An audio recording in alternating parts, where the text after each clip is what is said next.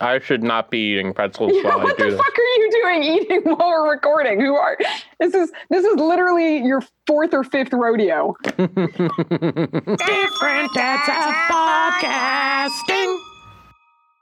Our apologies. We are told that last episode, the network did not appreciate the wildly inappropriate gesticulations during our retelling of the O.J. Simpson trial. Welcome to Guess That Movie! Thank you so much. It's great to be on. We're happy to have you. Where are you coming from today? My parents' basement. Nice! Okay, you have 1 minute to guess as many of these movies as you possibly can. Okay, Are I'm you ready? Two women hold hands while on vacation. Thelma and Louise. Boom! Sigourney Weaver meets her new neighbors. Alien. Yes! Fish.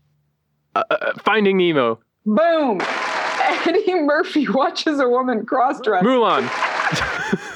A white woman and her Karen Terrier get away with murder.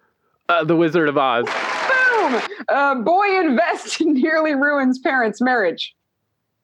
Oh no. Actually, I don't know what that one is either. We'll come back to that. After starting fresh with new short friends, woman is assaulted in her sleep. Oh, Snow White and the Seven Dwarfs. There it is. Woman with abusive family turns to Wait. Back to the Future is the one from earlier. Oh, shit, you're right. Oh, man. Boy invests nearly ruins parents' marriage is Back to the Future. You're so right. 1960s coming-of-age tale as a man takes over the family business. The Godfather. Boom. Man obsessed with sled. Rosebud. The fucking yellow journalism. Fucking King. You know what? Citizen Kane. Boom. That's our show. So, recently, in fact, while we were in New Zealand, you told me that the movie Contact with Jodie Foster was really significant to you. So remind me its significance to you. Okay. Oh my God, I'm already so fucking excited. Pretty much the only part of that movie that I remember, pretty much the only part of Contact starring Jodie Foster that I remember is there's this whole thing of time being different when you're in the other place, when you're with the aliens, when you hear the static. The recording that comes back when she's on her mission, it comes back as a recording of static. And they're like, that's not what's strange. It's that it recorded 18 hours of static, indicating that time passes differently on Earth than it did in the dimension that she was in. And I've since become very obsessed with time. Also, it's cool because you and I ended up talking about how in the 70s or something, I don't remember when, we received a signal from space that was static, and we never figured out what it was. I just get all riled up. But no, I don't know anything about the people who wrote the movie. Okay. Well, their names are Andrian and Carl Sagan. Oh, well, I know Carl Sagan. Okay. I didn't know he was a writer on the movie. Yeah, Holy shit. He was one of the two writers of the screenplay. Oh my God. That's legit. Tell me what you know about Carl Sagan. That he's a badass. That he's a astrophysicist, right? Or that was. He hosted the original series Cosmos, and he was all about making science understandable for mankind. He was anti-religion, pro-science, just like a very badass, knowledgeable dude who made huge changes in the ways that we study astrophysics. Absolutely. Well, I'll chime in to say he wasn't anti-religion because he was also anti-atheist. He was anti-steadfast belief with no evidence. So religion, he's like, nope. Atheism, nope. Agnosticism is the only true belief here because you can't prove or disprove God. That was interesting. Okay. I stand corrected. That makes sense. Well, Cosmos, Anne was also involved in the making of Cosmos, the original, and also the one with Neil deGrasse Tyson. So she's also a badass. Also a badass. Is she also an astrophysicist?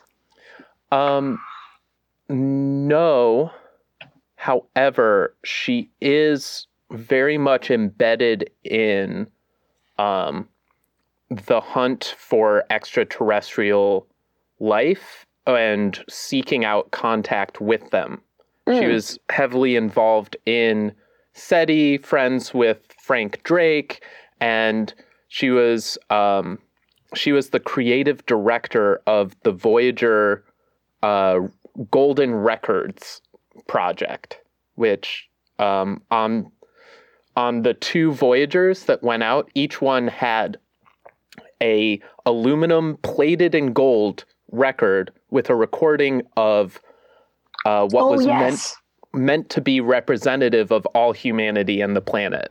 Right, which is a hilarious that we think that any one piece of art could encompass that, but sure. Well, they tried to put so many on there, and that's actually so the story I have for you is how this project brought them together romantically, because before that, yeah. Oh, it's before love and science. Love between scientists. Yeah, it's nerd love. Nerd love. Before this, they were colleagues and friends, and during this project, in just one phone call, their whole relationship shifted. But before we get into that, I want to go... I've limited myself in terms of tangents, but I have to go on this tangent regarding my looking into Carl Sagan's past. Okay. First of all, thank you for the disclaimer. Second of all, that was a really good teaser. Good job. That was a really good. I'm now gonna hang in there because I want to know about this phone call. Yeah. Right. Yeah. They started the phone call as platonic friends. They ended it engaged. Holy shit. Yeah. Okay. What a fucking teaser. Well, go on your little mini diatribe so we can get to that. Okay. So my favorite fact I turned up about Carl Sagan is that he worked with Gerard Kuiper, the guy the Kuiper Belt is named after, that ring of asteroids, icy asteroids between Neptune and Pluto, just a whole bunch of rocks with ice on them, named after the scientist he worked with on Project A119, which was... yes. Yeah. No, I don't. I don't. So Project A119 was a top secret Air Force program devising a mission to detonate a nuclear warhead on the surface of the moon. The year was 1958, and the Soviet Union was working on also a top secret project to detonate a nuclear weapon on the surface of the moon. Do you see me shaking my head right now? I'll give you one guess as to what I'm shaking my head about. The nukes on the moon? It's humans. It's human beings. What is the need to... humans make me... Anyway. Please continue. I just don't... That's the dumbest shit I've ever heard. That's the dumbest, dick measuring contest for adults. Yeah, well... So, of all the places that resources and money could be going, and manpower and woman power of people that smart to be wasting it on that. Yeah, well, I mean, the U.S. government wanted it as a PR stunt and a demonstration of military might, but the scientists, Kuiper and Sagan, were interested in researching. They know the exact amount of energy that would be released by the bomb. And they then study the moon's orbit. They could learn about gravity. But wouldn't that affect the way it orbited? And then couldn't that possibly affect us negatively? Yeah. That just seems stupid. Why would you bomb something that next door? That's one of the many reasons that this project was canceled. Thank goodness. They were afraid the rocket would fail and the nuclear warhead would go off as the rocket was launching. Which is what we would deserve. They were worried that if we ever colonized the moon, there would be nuclear fallout, and Which we would also deserve from trying to colonize the moon. So So ultimately, project is canceled and it's Blessed. denied by the U.S. government. However, Oh, the God. public learned about its existence when Carl Oh, no. Sagan's biographer discovered Project A119's top secret name and research details in his scholarship application to UC Berkeley. Wow. And Wow.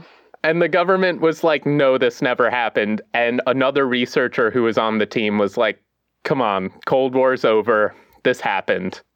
This happened. That's amazing. That's hilarious that the government insisted that something didn't happen.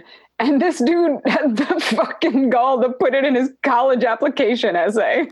Yeah. I can't imagine giving that few of fucks, but I hope to one day.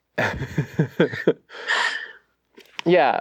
I mean, he had top secret clearance at the time, and he's just like, you know what I should do with this? Get a scholarship. Yeah, give me that money. Well, I can be bought. So on to their romance? Yes, please. Okay. I first learned about this when Radiolab did a Valentine's Day special on it. Oh, cute. It was also covered by Drunk History. Also and in cute. 2015, Warner Brothers announced that they would be creating a biopic of Sagan centered on Carl and Annie's explosive romance during the Voyager project. Okay. And let's see. Voyager. So if you haven't seen any of those things, here's this version. Yeah, here's this version. Well, there's something that was left out of the Radiolab account. They like cropped one person out of the picture who really needs to be there. What about the Drunk History? The Drunk History focuses more on the records.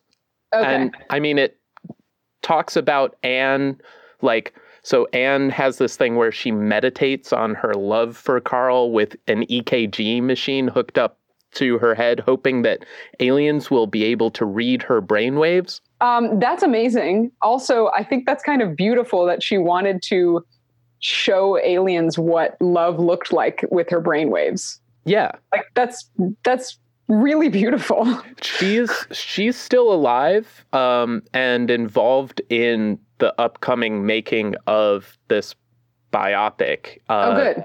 And really, I can send you the link so you can tune in and Please. hear her tell this story. Because Yes, I would love that. I won't do the same justice that she does.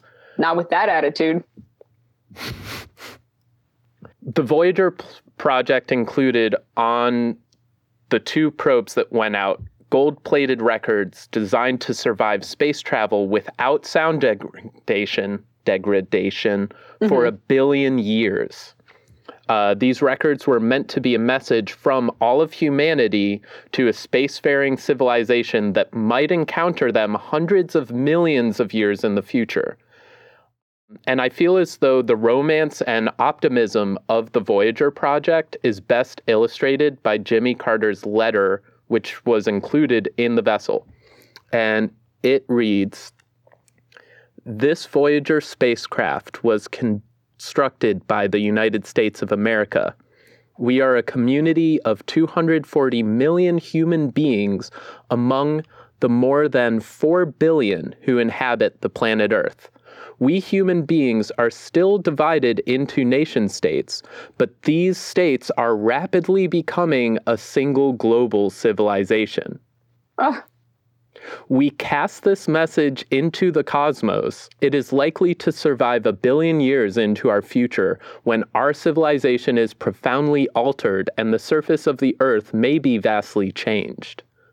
Of the 200 billion stars in the Milky Way galaxy, some, perhaps many, may have inhabited planets and spacefaring civilizations.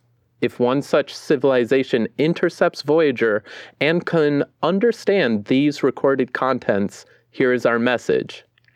This is a present from a small, distant world, a token of our sounds, our science, our images, our music, our thoughts, and our feelings. We are attempting to survive our time so that we may live into yours. We hope someday, having solved the problems we face, to join a community of galactic civilizations. This record represents our hope and our determination and our goodwill in a vast and awesome universe. Wow. Yeah. That makes us sound way better than we are. Yeah. Well, so this is what I really like about this project is the whole optimism behind it. Like Jimmy Carter says with such certainty, the whole world is going to unite as a global human family. And he sees it as an inexorable march of history towards that. I don't share that optimism with the old Jimbo. Well, here we are 43 years later saying, yo, it didn't happen. Right. We're actually farther from it in many ways. But at the time, at the time, this was the sort of thinking that was going on at NASA. And so that's the backdrop to the romance that blossomed between Anne and Carl. Okay, so she and Carl Sagan are traveling the world searching for what recordings best represent humanity and our planet. And they're calling each other daily, having conversations about this. And they had been friends and colleagues for 3 years up until one phone call in June that completely changed their relationship. One day while Anne was researching Chinese classical music to include on the record, she called Sagan's hotel and left a message. An hour later, she got a call back from Sagan who said, I got this voice message that said, Annie called. And I asked myself, why didn't you leave me this message 10 years ago? Anne says that her heart skipped a beat and she asked, you mean for keeps? And he asked, do you mean you want to get married? And she said, yes. And they hung up. And she was like screaming joyously when moments later the phone rings again. And she's like, oh, shit. And she picks up the phone and Carl Sagan had called back to say, did that really happen? Are we getting married? And Anne said yes. And about a month or two later, Voyager took off. 2 days after that, they announced their engagement. And they were together in business, science, and love until his death in 1996.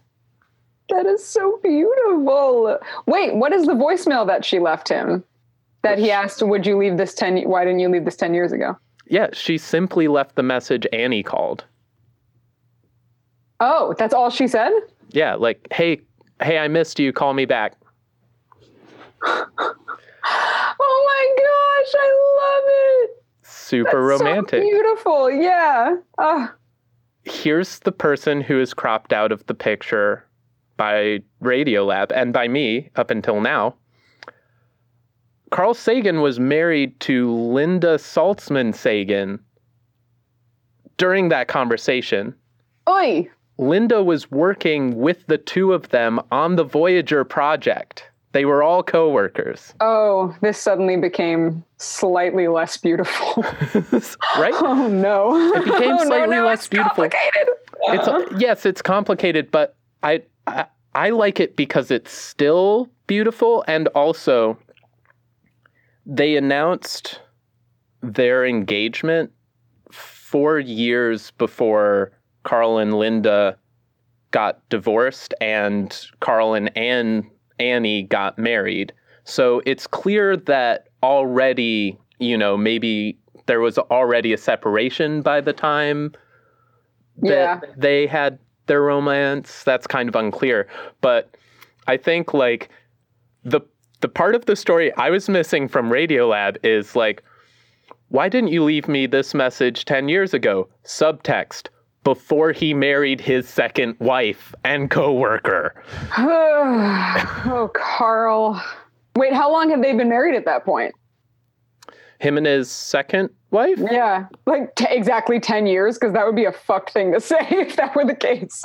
Or like they'd been married for 9 years. He was like, Yeah, why like didn't you call me right before I put a 8. ring on this chick? Yeah, like 8 or so.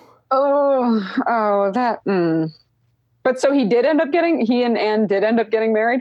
They did, And yeah. was she his final wife? Yeah. Before Third time's the charm. Third time's the charm. Well, so they, in this order, right, they launched Voyager 1. They announced their engagement.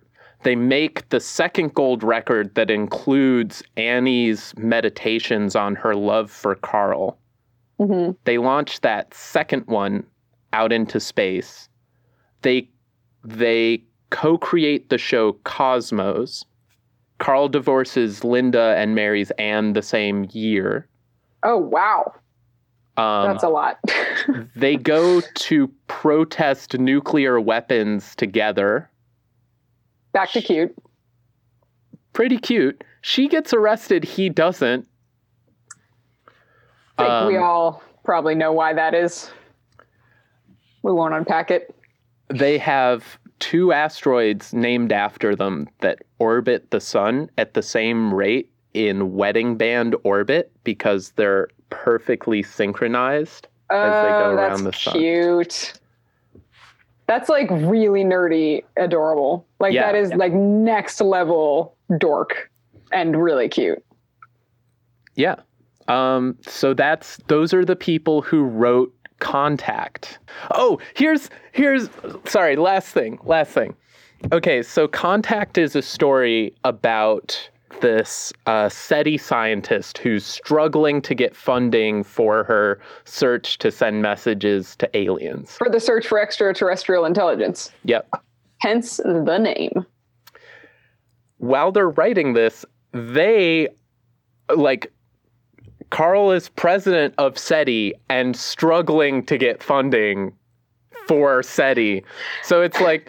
Jodie Foster played Carl Sagan? Why is no one talking about this? Well, she played a character written by Carl Sagan, which is almost like perfectly propagandistic towards the organization that he was running at the time. Yes, exactly. Amazing. So. I need to rewatch this movie. Me too. Was there no one else involved in the writing? It was just the 2 of them? Because neither of them are screenwriters. Like, there must have been someone who, like... No, they're both screenwriters. They wrote Cosmos together. Yeah, but Cosmos isn't narrative necessarily. I mean, I can see what you're saying, but you know what I mean? Like, they're different story structures. Anyway, I got to rewatch Contact. That's fucking dope. Yeah, so they wrote Contact in 80-something, pitched it. It wasn't taken on as a movie. Carl Sagan repackaged it as a book and sold it under his name as a book. Bestsellers list. He dies. The movie comes out. Oh, wow. That sucks. I didn't get to see it made. That's showbiz. That's showbiz. Sometimes you die. This month's episode brought to you by Screaming Into the Void.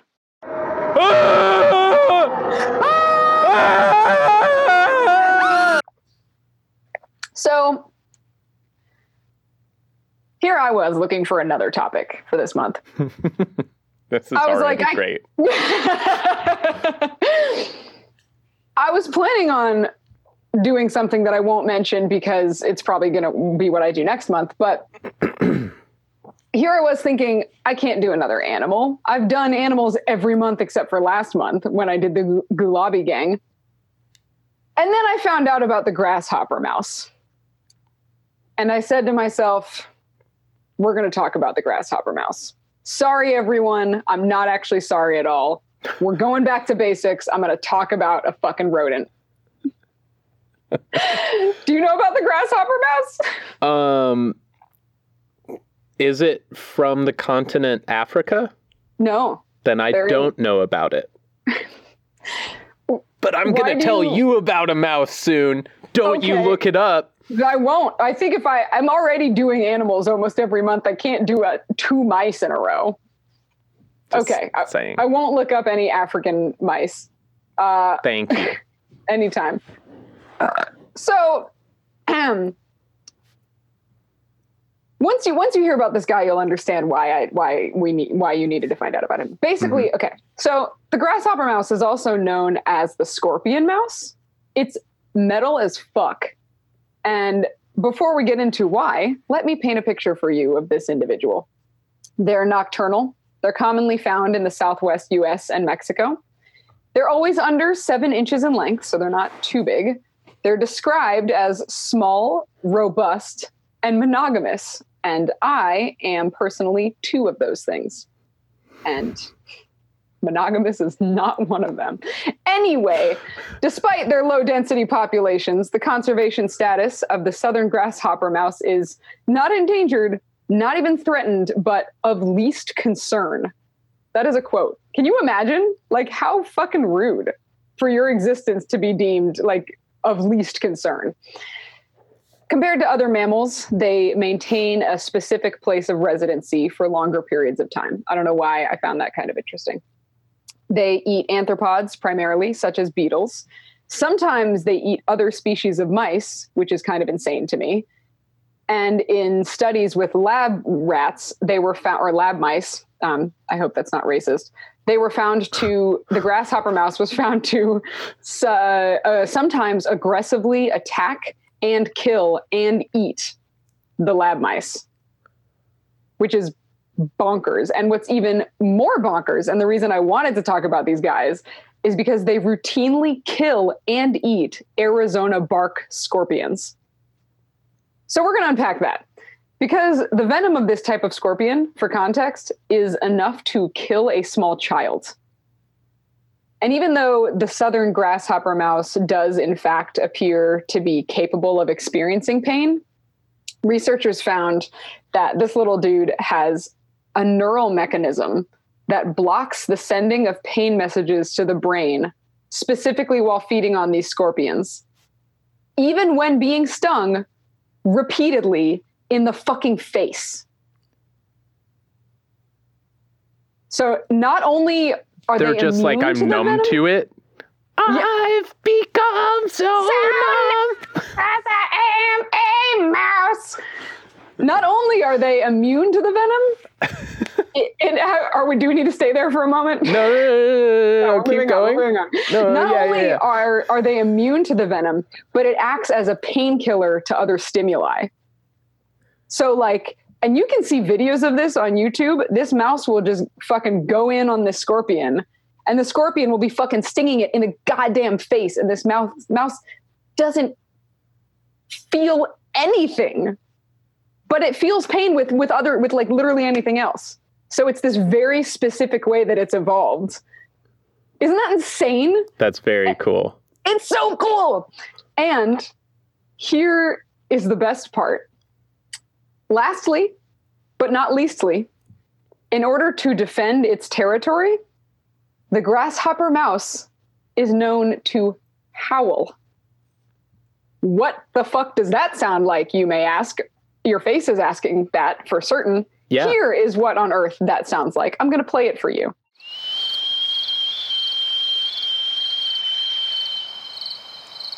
Those are all a mouse howling. Wow. It just sounds like a screech. Yeah. And if you watch the video of this guy, they're so into it, and they look like they think they're wolves. They're like, but they're just not tiny, scaring anyone. But they just killed a scorpion, so they'll literally kill a scorpion and then be like, at the moon. It's so metal, and it would be more metal if they weren't so goddamn adorable. I think that makes it more metal. Arguably more metal, yeah, because you don't see it coming. You're like, this is just a mouse. No, this is a cannibalistic, moon howling, scorpion face stinging mouse. What if we slowed down its screech so that it's in a lower register so that we can perceive it like maybe the way that they're intending? We could try.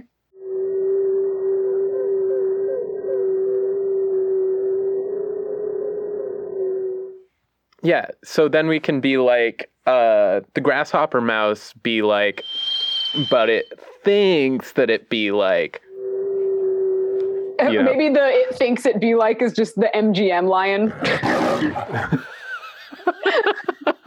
They think they're very scary. Yeah. Yeah. And there's some, if you get really into it, there are some discrepancies between, like, there are some gender discrepancies with how violent they are. What do you mean? Like, if I remember correctly, the females are slightly more violent than the males. Also, I see you eating that pretzel. You can't hide it from anyone. So yeah, that's the grasshopper mouse. Nice. There's the northern grasshopper mouse, there's the southern grasshopper mouse, but they seem pretty similar in their behavior. So, and they're all in Arizona. It's like Utah, New Mexico, Mexico, that whole. So I should reach out. The whole area where it's like, why did anyone even bother drawing state lines? These are all the same. That's some fucking gerrymandering shit. Just kidding. It was colonization. Our truths with Jenna. I'm on a roll. What were you about to say? Who should you reach out to? You pretzel eating motherfucker.